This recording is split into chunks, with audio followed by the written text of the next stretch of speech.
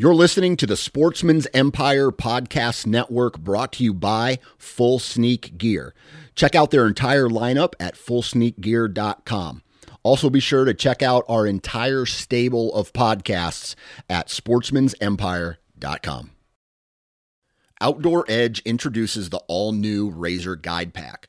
Coming in at 12 ounces and in a premium wax canvas roll pack for compact storage and travel, the Razor Guide Pack is 7 blades in total, including a 5-inch replaceable blade folding knife, a 3-inch replaceable blade caping knife, and the flip and zip saw for wood or bone.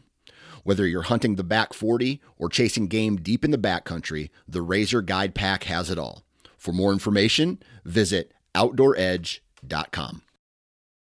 New from Moultrie Mobile, the Feed Hub offers first-of-its-kind cellular connection and control for nearly any spin cast feeder on the market. When used with the Moultrie Mobile app, you can monitor feed and battery levels, run feeders on demand, receive alerts when feeders are clogged, and remotely adjust feeding times. The Feed Hub is ideal for anyone who maintains feeders. Remove the guesswork and save time by planning feeder maintenance before you drive to your hunting property. For more information, visit MoultrieMobile.com.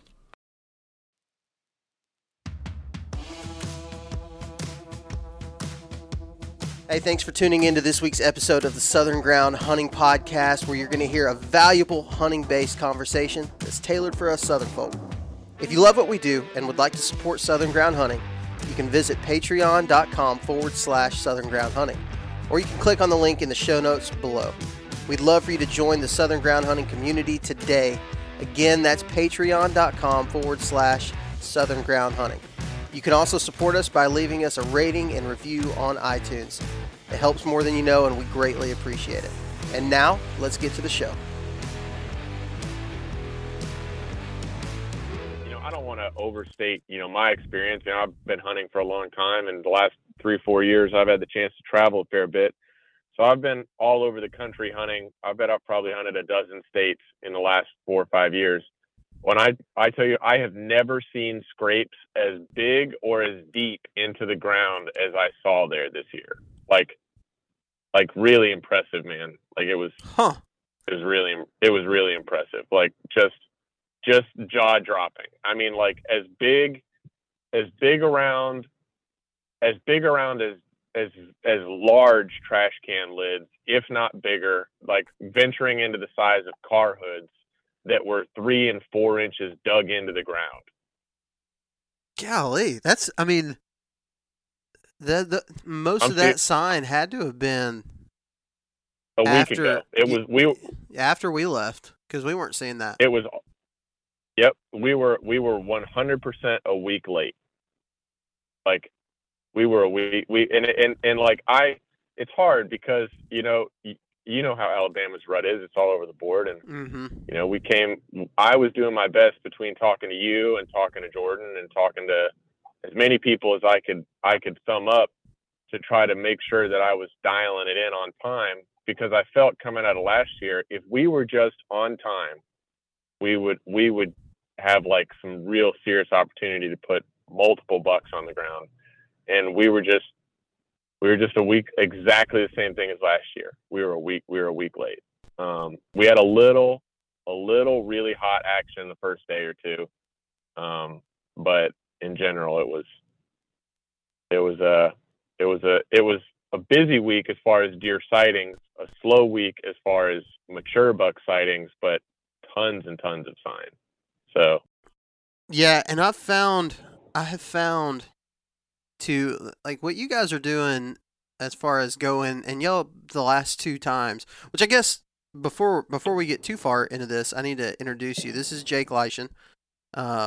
Jake, you've been on one time before, right? Talking about travel hunting.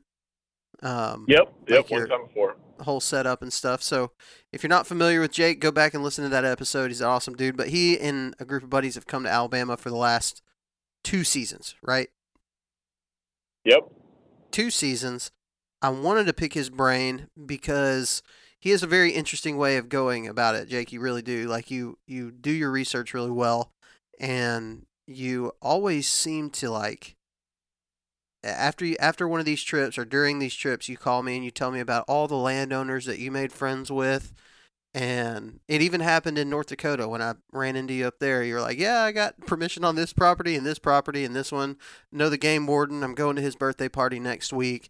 And like, you just got like all these like really good relationships with everybody around. And it's just a really interesting process that you go through. And I kind of want to talk through that, but we're just kind of recapping what happened this last week here in Alabama. And as we're talking about, man, you saw tons of big buck sign. We're on deer all the time. But what I was going to say is, thing that I noticed is, especially in Alabama, like I've been to certain WMAs that you'll read on Facebook, whatever, on all the groups. Oh, there's just tons of pressure there, or there's not that many deer there, or whatever. But if you hit it at the right time, you can go and you can really have a pretty dang good week, because Alabama is actually one of the highest deer densities in the country, strangely enough. But they're just kind of, it's a different situation to try to hunt them. If you hunt them outside of the rut, a lot of times, if you're not there in that magic time, you're going to feel like there's no deer there. And I don't know what it is about Alabama. It may just be the thick cover, hilly terrain, could be it, but it's really neat to me to hear your kind of your thoughts on how to go about hunting places like Alabama, and it probably can help everybody else too. Yeah, so I think getting started on that is just like, I'll preface it with saying that we were a little late. I touched on it earlier. Like, we were a little late on the rut, this year. And what I learned last year coming into Alabama was, coming out of Alabama hunting last year, I felt really confident that at least on this specific WMA, pre-rut or rut would be my best time to catch a good buck in daylight. We had a really good deer last year that was close. We were real close to shooting, probably mid 140s, and I had him in bow range close, and another one of our crew ended up having him in bow range close, but he was always moving just before or after daylight, and there was just no way to get close enough to him to shoot him in daylight. He was unbeatable unless you were in the right spot to catch him or he made a mistake. And I was kind of banking on being a little bit more on time this year. And once again, Alabama's sporadic rut kind of took us by surprise, and we were about a week late again. But honestly, it seemed to be statewide. It seemed to be pretty much anywhere that I hunted, it was off just a little bit. And some places it was really dramatically off. Then other places, it was, maybe a week or two later than it normally is. And I talked to a lot of people, and I know you do too. And it seems to be pretty consistently said that this season rut was a little bit weird, especially in the South and a lot of the country even. Yeah, and I think it was weird. I don't know whether this area of the state of Alabama is a little less inclined to deal with what you and some of the other guys were telling me. But the rut, I feel the rut was exactly because we hunted the exact same week this year as we did last year. And it was exactly the same thing. I mean, to a T. And based on the fact that you had hunted 2 weeks before that, I really feel like that midweek between when you were there and when I was there was just probably a 5-day window of just it being on fire, which is what it seemed like last year when we were there. So now I'm pretty excited going into year 3 about coming back and knowing when to be there, like that mix of pre-rut, rut time frame. Knowing that I can hit it on the head. It's just if work lines up, because it's one of the things that's so interesting to me is I've been lucky enough to hunt a lot of places, and I'm typically pretty against the idea of bucks being nocturnal, but Alabama seems to have this weird thing where there's a lot of deer that tend to move. Big bucks specifically, where they really are very, very minimal in the amount of distance they move during the day, and they will stay in some really gnarly stuff where there's just no way to hunt them until it gets extremely close to dark. I mean, or fully dark. And we got in on a really good one this year again, and that was the same story. He was in a very specific thicket. I mean, dude, he was living in like less than a half-acre spot, and he just would not move. Like, unless you bumped him out of there, he was not leaving in daylight. He would stand up. Was this another situation where y'all saw him or bumped him on multiple occasions? Is that kind of how you figured it out and nailed it down? No, we actually figured it out because what happened was, and I think maybe the best way to do this is to like talk about like kind of how the week progressed, because that's going to help give some context. And it'll kind of probably keep me in line. So anyways, to give everybody some perspective, we got there on Saturday evening. So we made the drive from North Carolina up on Saturday evening, and Sunday was, I always like to take the first day or even 2 days, depending on what I find, and all we do is scout. So all of Sunday, we just covered ground. We just walked every road we could walk. We looked for every bit of sign. Thankfully, it had rained pretty good Saturday night. So when we were walking roads, we were really looking for fresh cut tracks, or we were looking for any scrapes that had been made the morning of our scouting day. So we walked a ton. I mean, we walked hundreds of acres, as much as we could possibly do. We blew as much stuff out, found tons of sign, actually like found a bunch of sheds, oddly enough. And like good sheds too. So anyways, good sign. And got really confident going into Monday. So Monday comes around, and we had pretty much isolated down where all of the big buck sign was to two specific regions on this property. So they were split apart by a big drainage ditch and two separate main thickets. So we kind of figured they were two different bucks that were working two separate doe groups, because this place has no shortage of does. I mean, an absolute ton of does. So one of the guys in our group took one spot, and I took the other spot. And my goal then was in the place that I'm hunting, and I could give you a synopsis of what Chris dealt with where he was hunting that deer, but I'm obviously not him, so I don't want to dive into that. So what I was running into was, by narrowing down initially where I felt this buck was based on the sign that he had left the week prior, he was still hitting some of the more major hub scrapes that he was using to travel past. So if you think about just a square, like just a four-sided square, and then imagine in the dead middle that there's a buck bedding right in the middle of it. Well, if he's leaving scrapes only in the southeast corner of that square, then it's a matter of finding out that's part of his predominant range that he's active in at some point. And we were using that activity to understand his travel pattern as far as where he was crossing to come back to bed. So what I like to do is, especially in places where bucks will run scrapes on roadways, is I like to walk those roadways after each sit when I'm hunting, and I'll monitor all those scrapes, and I'll look at whether they were hit that morning or not when that buck came back to bed.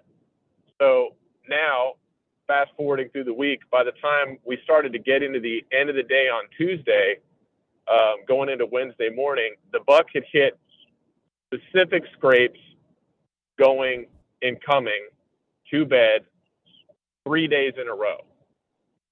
So we knew exactly where he was going based on which community scrapes he was hitting and we could look at the size of the track that he was leaving, which was a 4-finger walking track coming to and from that bed.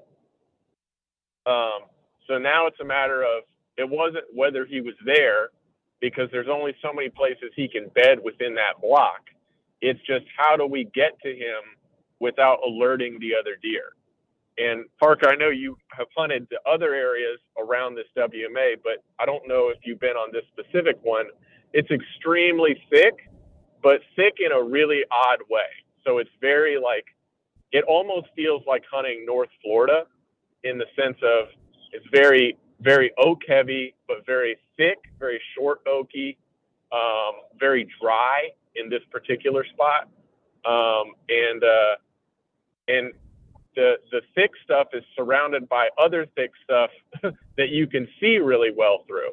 Mm-hmm. So what this buck was doing was he was bedding in the thickest part of that. And then there were all these doe bedding areas that surrounded him in cover that you could see. When you're standing up, it's hard to see through, but when you crouch, you can see for 300 yards.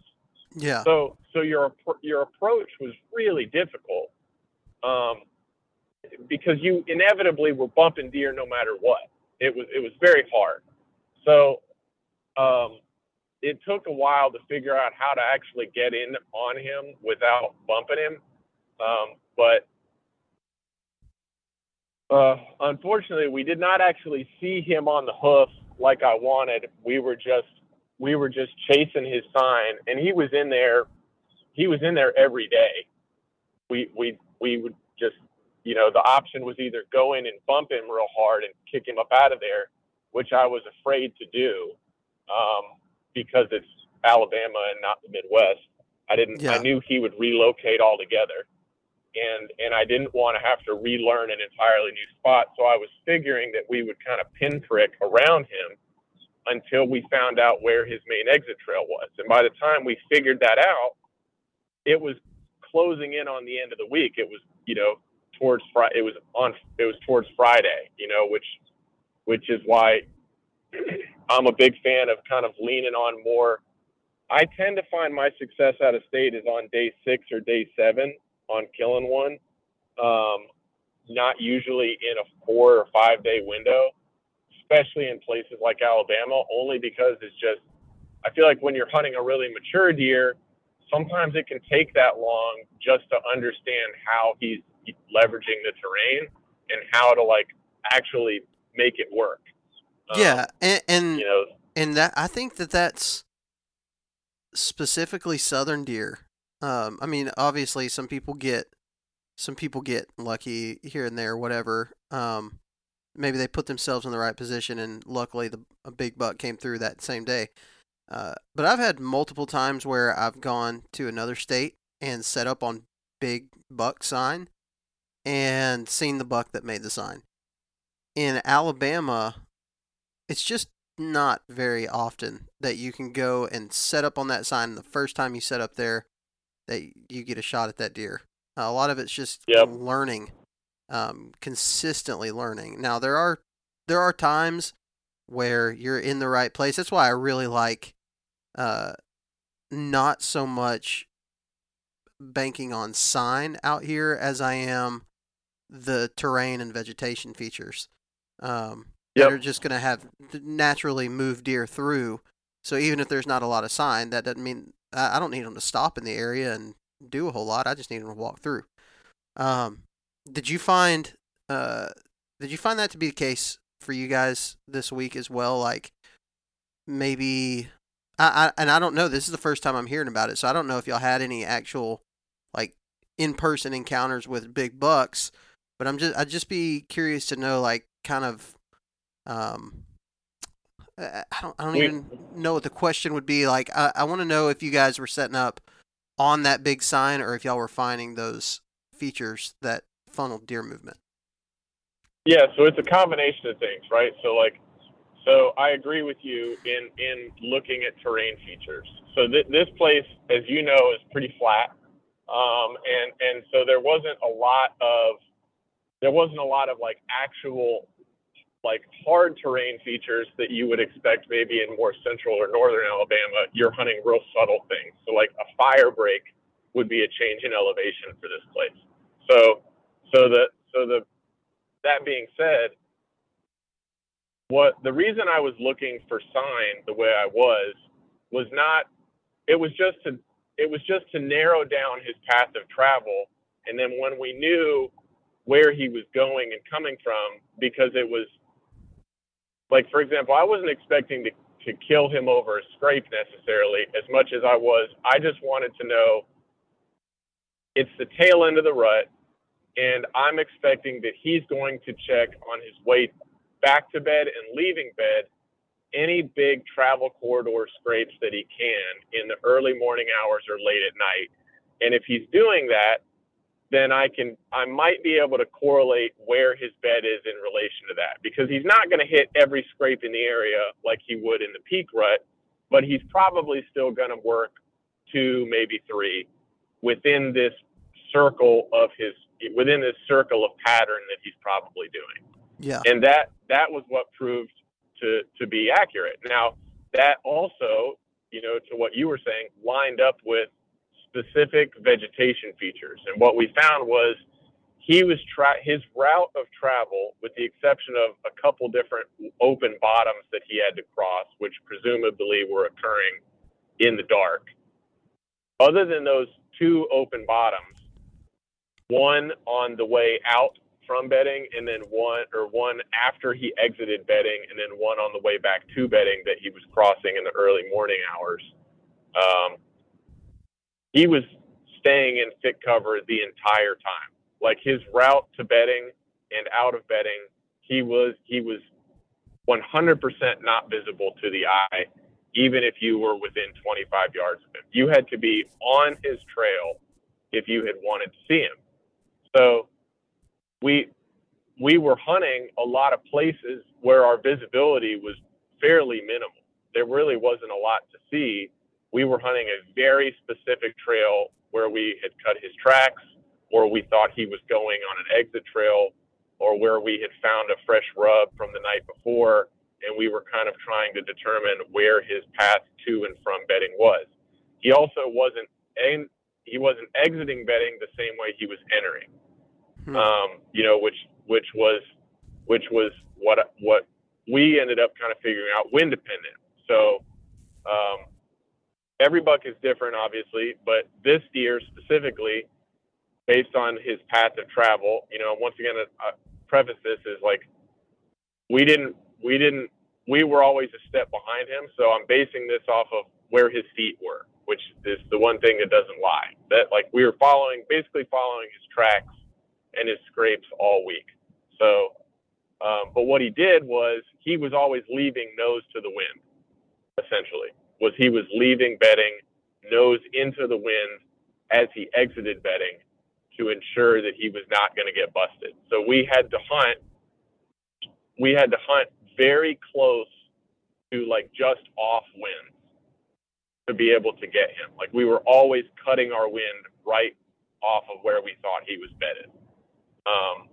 And he was always moved. I mean, I don't want to be redundant, but I feel like it was so thick and so gnarly in there, and on a 4-day window, to hunt him, it was probably a little bit more than was accomplishable in 4 days, unless, especially in post rut, which is what we were doing.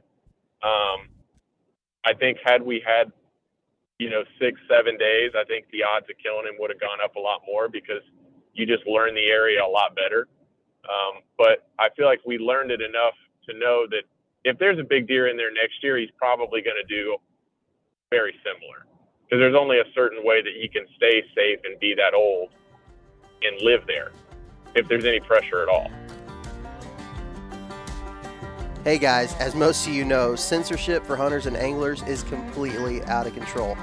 So we've partnered with the social media platform Go Wild to combat the mainstream social media censorship. Go Wild was built by outdoorsmen and women just like you.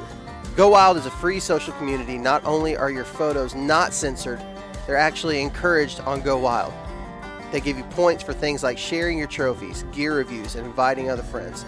As you earn points, you unlock awesome rewards too, like gift cards, free stuff like knives, huge discounts on brands like Garmin and Vortex, and so much more. And if you create a free account, you can unlock $10 just for trying it out. Visit GoWild.com to get started. 6 Day Grind Coffee Co. is made for people like you, the ones out there grinding to reach your goals every single day. Whether it's 3 a.m. wake-up calls to get into the woods or just getting through your workday, a good cup of high-quality coffee to start your day is imperative. When you buy from 6 Day Grind, you not only get a great bag of premium roasted coffee, you also have the opportunity to support conservation through their Coffee for Your Cause program, where 10% of your purchase goes to the conservation organization of your choice. Check out 6daygrindcoffeeco.com today. That's the word 6 followed by daygrindcoffeeco.com.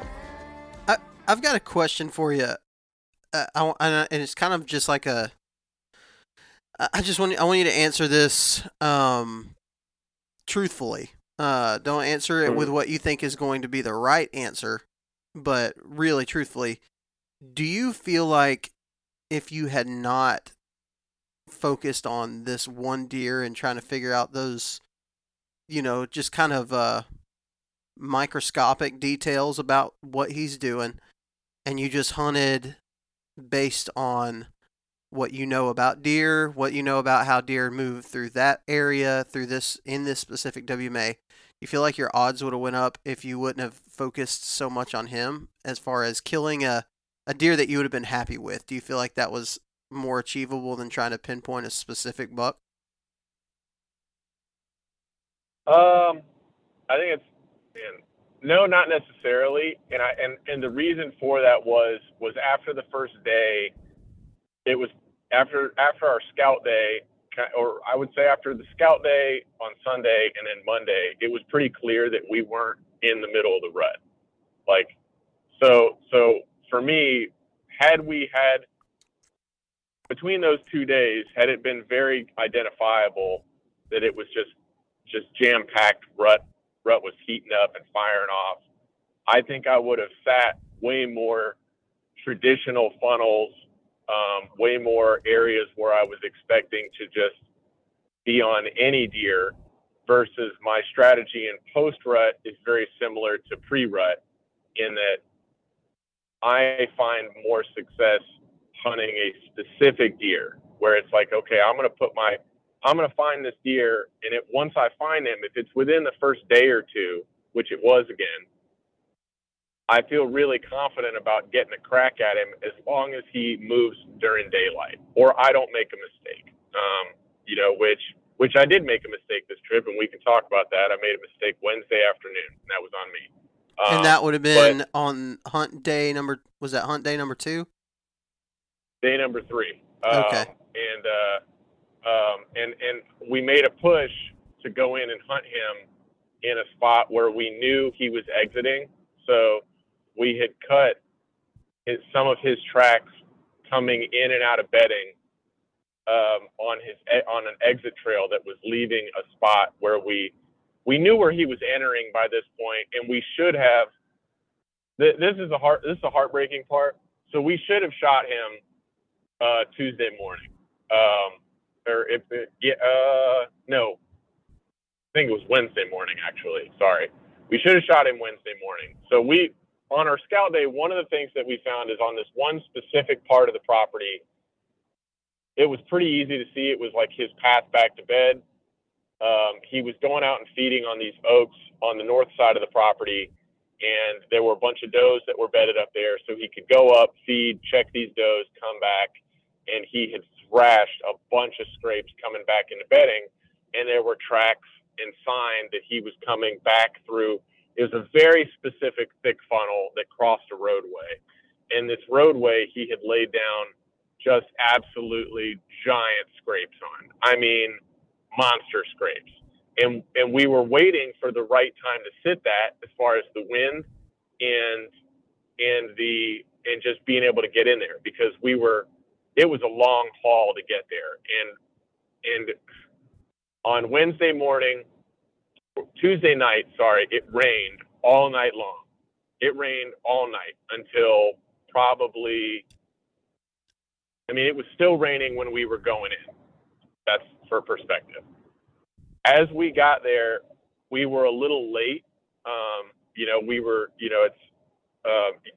we were having to use a boat to get into this place. So as we got there, like, we just had some problems with our vehicles, and we ended up being late to the spot, and we're now hanging right after gray light. He had come in and hammered those scrapes in shooting light going back to bed. I mean, just demolished those scrapes right where we were going to hang. So it was raining enough to where I know he did not hit those scrapes before visible light. He was just late to bed. Had we been on time, we probably would have shot him. So. And you're not using any cameras either, right? Like you don't have trail cameras up telling you any information. This is just like straight woodsmanship, reading sign stuff. Yeah, we hung a trail camera for kind of just giggles on a food plot to see how many deer were coming into a food plot while we were there. But this was completely separate from that. We weren't hunting a deer. We weren't like getting pictures or seeing the deer. I don't even necessarily know. He could have been, an 8-point. He could have been a 150-inch deer. I don't know specifically. I know what his rubs look like, and I know the size of his track, which was 4 fingers wide. So, and I know the size of the scrapes, which I think I told you earlier, Parker, his scrapes ranged anywhere from the size of like a trash can lid to the size of a car hood, and they were, 2 to 4 inches deep, all of them. Had we shot him, we'd been joking about calling him the cereal bowl buck because he was carving the scrapes out deep enough to where it was like a cereal bowl. That's honest to God what was going on. I think it's really cool. Trying to think of the right way to even talk about it. There's been chatter lately talking about cell cameras and all that kind of stuff. And I have my own opinions on things, and I know you do too. But one of the things that I really like about not using cell cameras is I like what we're talking about here in that you really don't have any idea what this deer looks like. You have some context because you've hunted deer your whole life, and you know what a big buck track is. Probably a big buck. There's not a lot of small bucks with giant tracks running around. And so you're just kind of using all the knowledge, woodsmanship that you've learned to this point in life, and you're trusting it that it's telling you that's a big deer. And I think that's really cool because had you shot him, or maybe if you shoot him next year or whatever, it's like this deer that you have hunted, that you've actively hunted, that you didn't even know what they looked like. You know what I mean? And I think that's what's exciting too, though, is it's like that, in a day and age of like everybody knowing what they're hunting and knowing what's on a piece of property, it's kind of fun, like having that surprise factor, And would you consider it like it's kind of like internet dating, right? Yeah. Because you don't know exactly what they look like till you land that first date. Yeah, that's somewhat accurate. I think it's like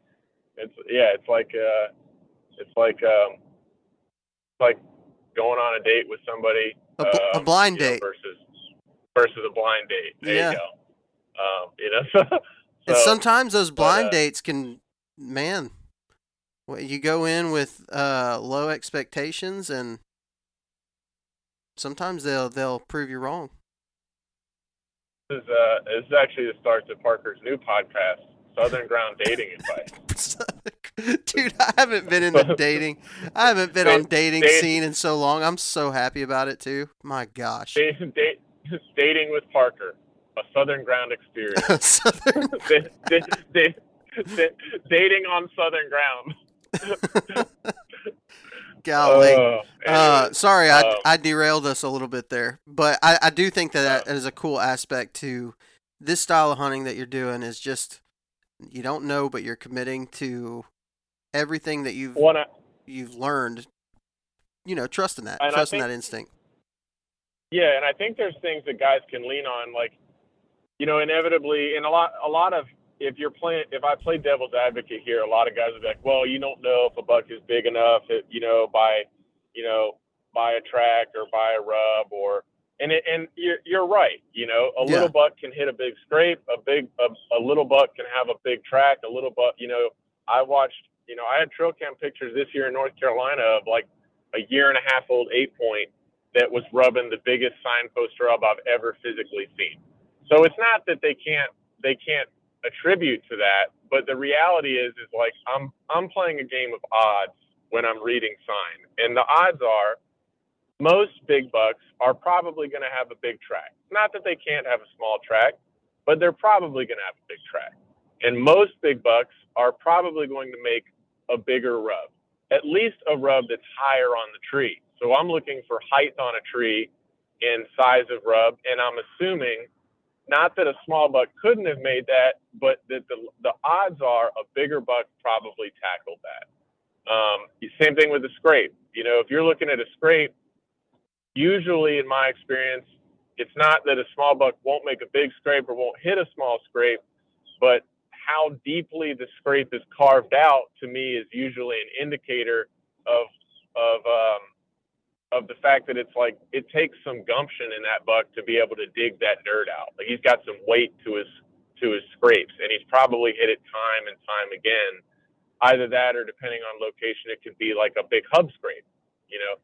So I felt confident going into hunting him that we were in the right place, and I was keeping the rest of my crew aware of what I was doing and getting, kind of like support in that I was making the right decision, which I think is not something to shy past. Is like, I'm lucky enough to get to hunt a lot, but I still question myself. I think everybody does. And I like to share information with people that I'm close to. Now, obviously not with everybody, but there are times where I'll just call up a buddy and I'll just be like, hey man, let me paint the picture for you for what I'm seeing, and I'll have them pull up OnX and I'll sit there and talk to him about what I'm dealing with. And I'll see if like he thinks that what my decision is or what she thinks is the right call, and it's that can be really helpful. And usually I'm not running into a lot of like, hey, you're making the wrong decision. It's more of like just reiterating that you're making the right call, and it just gives you a confidence boost going into the woods. And I feel good about, I don't think we could have hunted him any better than we did this week. We missed our one real opportunity to kill him, which was that morning. I feel confident he was everything in the fiber of my being, based on the rain and how, like when he was there and the freshness of that scrape and how everything was laid down, he was there right at daybreak, and we just missed him. That's on me.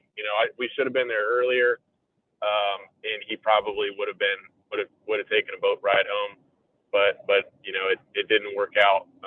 And then the following day, the following afternoon, I made a mistake because we knew he was in there bedded down.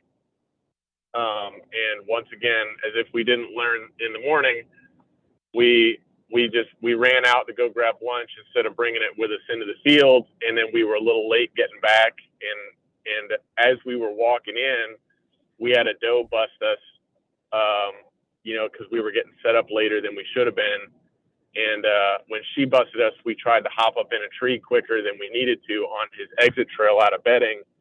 And the tree that we were trying to hang a set in was just the gnarliest, loudest tree I have ever. It was just like whatever higher power was up there was not looking favorably on me trying to get my set hung quietly on this day. So it was everything that could go wrong went wrong, and it was lessons learned in being, sometimes it's important. Like one of the things that I always tell people, and I need to remind myself on occasion is, even if you're running late to your stand, like, it's better that you just pause and take a deep breath.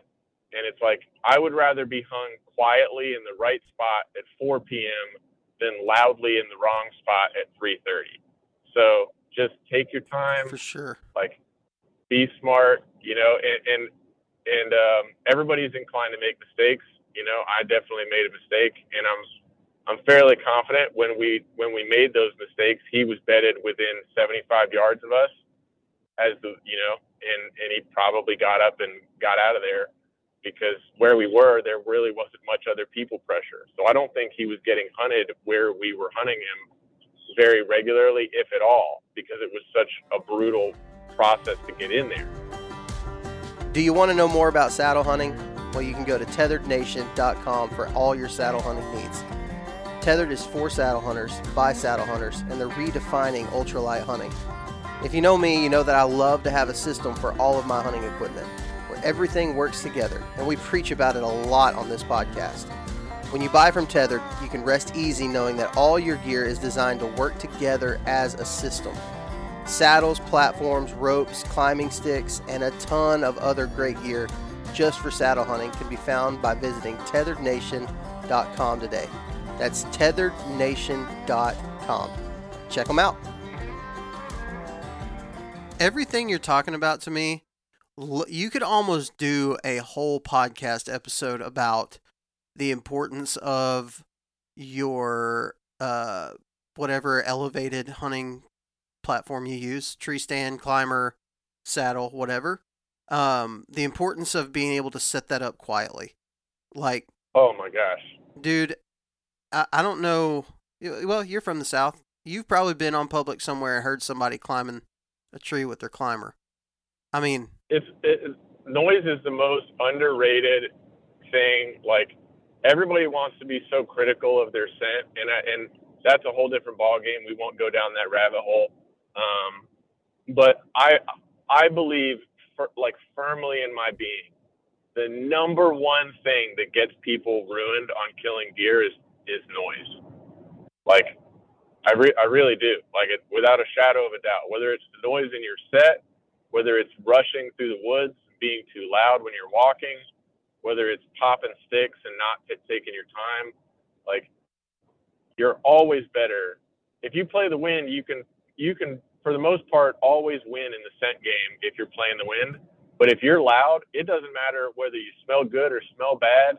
Like, he can hear you, especially inside of 100 yards, which is what you kind of have to be that close on some of these big deer. The closest we got to him was on Friday night. We knew it was the last night of our trip, and we pushed in to hang.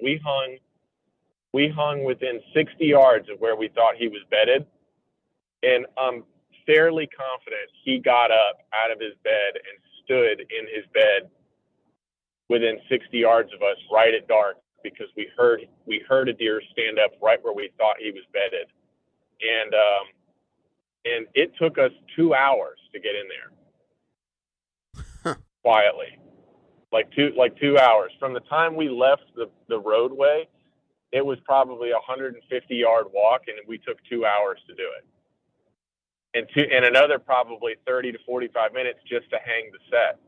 And the reason was because when they're in there like that, man, even though I knew he couldn't see us where he was bedded, assuming he was there, like, he's so dialed in, and it was so quiet and still.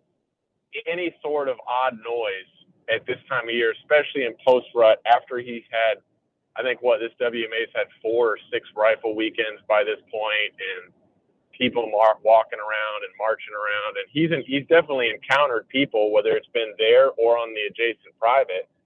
Like, he's not gonna get up if he feels uncomfortable for any reason at all. Like, sure. He's gonna stay locked in.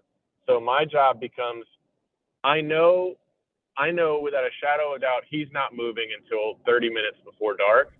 So if it takes me until 45 minutes before dark to actually get set up, if I'm just ninja quiet, then that's what I'm going to do. And the closest we got to him, you know, presumably, which, like I said, we heard a big deer stand up, you know, because we heard him stand up and we heard him take several steps because of this. He broke some giant stick, and we heard what we thought was like, there's just a very specific sound when a buck is moving through thick cover and you can hear the brush hit his antlers. Mm-hmm. We heard that as he was leaving bedding. So we think it was him, you know, but I don't want to act like we knew for sure. But there was a good deer that was in there, and we were able to get in within 60 yards of him and hang a set and do it quietly, you know, but it just didn't work out in our favor. You know, he literally exited bedding the opposite side of the bedding area that we thought he was going to exit on, and, you know, just how the cards were dealt. If you had to, well, let me start this question by saying this for people wondering. The thing I find interesting about Jake's experience here in Alabama is, I mean, both times, Jake, you've come to me after the trip, told me about it, like finding really good intel, really good getting on deer, and seeing a lot of deer too, which is another big factor. You know, you're able to come in as a non-resident and see a lot of deer. While the thumbnail image for this episode isn't going to be you behind a big giant Alabama deer, you got closer, I believe, than most people coming as non-residents to hunt public land. And so I think that's pretty cool, and that's why for me, I wanted to have you on the show and do a podcast about this, because I feel like I even learned things about hunting Alabama when I talk to you. You have an interesting perspective on things. So that being said, if you had to give one piece of advice to somebody looking to come to Alabama, Mississippi, Louisiana, any of these kind of deep South states that tend to hunt pretty similar, what would you tell them? I think the most important thing that you can do is to not underestimate the value of not only scouting at the beginning of your trip, but also scouting during your trip. Like, it's so understated. Guys think that they can just go into a property and set up and just work your way through the property during the week, or just sit and assume that you're going to see what you need to see. But you're hoping. When you hunt like that, you're just hoping for the best. You're not hunting based on what you know. And if you're going to be successful out of state, and this is not, I don't want to take credit for this. I've learned this from a lot of other guys that are much more successful hunters than me, and I've just been lucky enough to apply it to states that I hunt. And it works just as good in the South. Because when you go somewhere, you have to scout. Like, take a day or two, and I know it's hard because at times, like, you have such limited time to hunt, but you're better off scouting a day or 2 days, even if you only have 3 to hunt, and then hunting where you know you need to be, than spending 3 days where you don't need to be. And man, it just puts you in the game, you know. And the same thing applies for during your hunt. Like, one of my favorite things to do is to scout during lunchtime. Like, especially if you're on a property where you can scout and not bust deer, which is a lot of Alabama land that's roaded up. Like, man, just when you finish, you get out of the stand. If there's roadways that deer they're crossing or they have to cross, whether they're pine thicket roadways or even through oaks or whatever, just go walk the roads. Look for crossing tracks, look for scrapes on roadways, look for whatever it is that you need to find to identify if a deer's in there, especially in the morning. Like, really, especially in the morning. Because if you find him coming back into an area in the morning, you can look at a map and pretty much figure out where he's at. So that would be my biggest piece of advice, is scout before your trip on maps, scout when you get there so that you understand the property and how to access it, and then scout during the week between your hunts to understand what those deer are doing and how they're evolving, not only to your pressure, but also to just what that time of the year is doing, because everything is going to continuously change and you need to evolve with it. Absolutely. I mean, you're talking about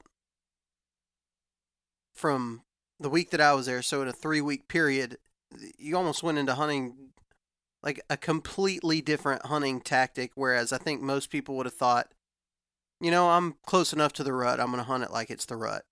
You know what I mean? I know I get in the habit of doing that. If I go to somewhere new, I get in the habit of like, oh, you know, if it's 2 weeks after the rut, 3 weeks after the rut, I'm just going to set up like it's still rut. And so I think, you know, here in this little conversation, for anybody who's listening, it's valuable information. I know for me, I'm going to put it to use. I've got one more deer hunt coming up, and it's a bonus buck hunt that's it's taking place this weekend, and I'm going to go and do that and hunt. For one day, I can kill a buck, and even though I'm tagged out already. So I'm going to put this stuff to use, man. I really am. Lucky. It's good stuff. Lucky you, dude. I'm jealous. Can't wait. Can't wait to hear about the slammer that you killed. I don't know, man. I've got a lot of days under my belt this season. I don't know that one more day is going to do a whole lot of difference, but I'm going to try. I'm going to give it my best shot. Heck yeah, man. I'm excited. I'm right now, I'm just looking forward to 2020, fall 2023 and getting back. And I think now, like 2 years of intel, hopefully I can strike at a better time next year and, you know, just, or apply the same principles, you know, to a different part of Alabama. Who knows, you know, but I like, you know, I've told you and I'll tell everybody else, is like, Alabama's an awesome place to hunt. There is no shortage of deer. It doesn't mean that the big deer are easy to kill. That's an important thing to remember, but they're available. Like, they're there. You just have to work for them. Hey guys, thanks for listening to this week's episode of the Southern Ground Hunting Podcast. And as always, a big shout out to all of our partners. That's Go Wild, Tethered, Spartan Forge, and 6 Day Grind Coffee Company. You can keep up with Southern Ground Hunting by following us on Facebook or Instagram, or subscribing to the YouTube channel. And you can be sure to check us out at southerngroundhunting.com to pick up some of our merch, read some blog articles, and all that good stuff. I truly hope you enjoyed this week's episode, and we'll see you here again next week. Remember that God gave you dominion over the birds of the air, the fish of the sea, and the beasts of the earth. So go out and exercise that dominion. We will talk to you next week.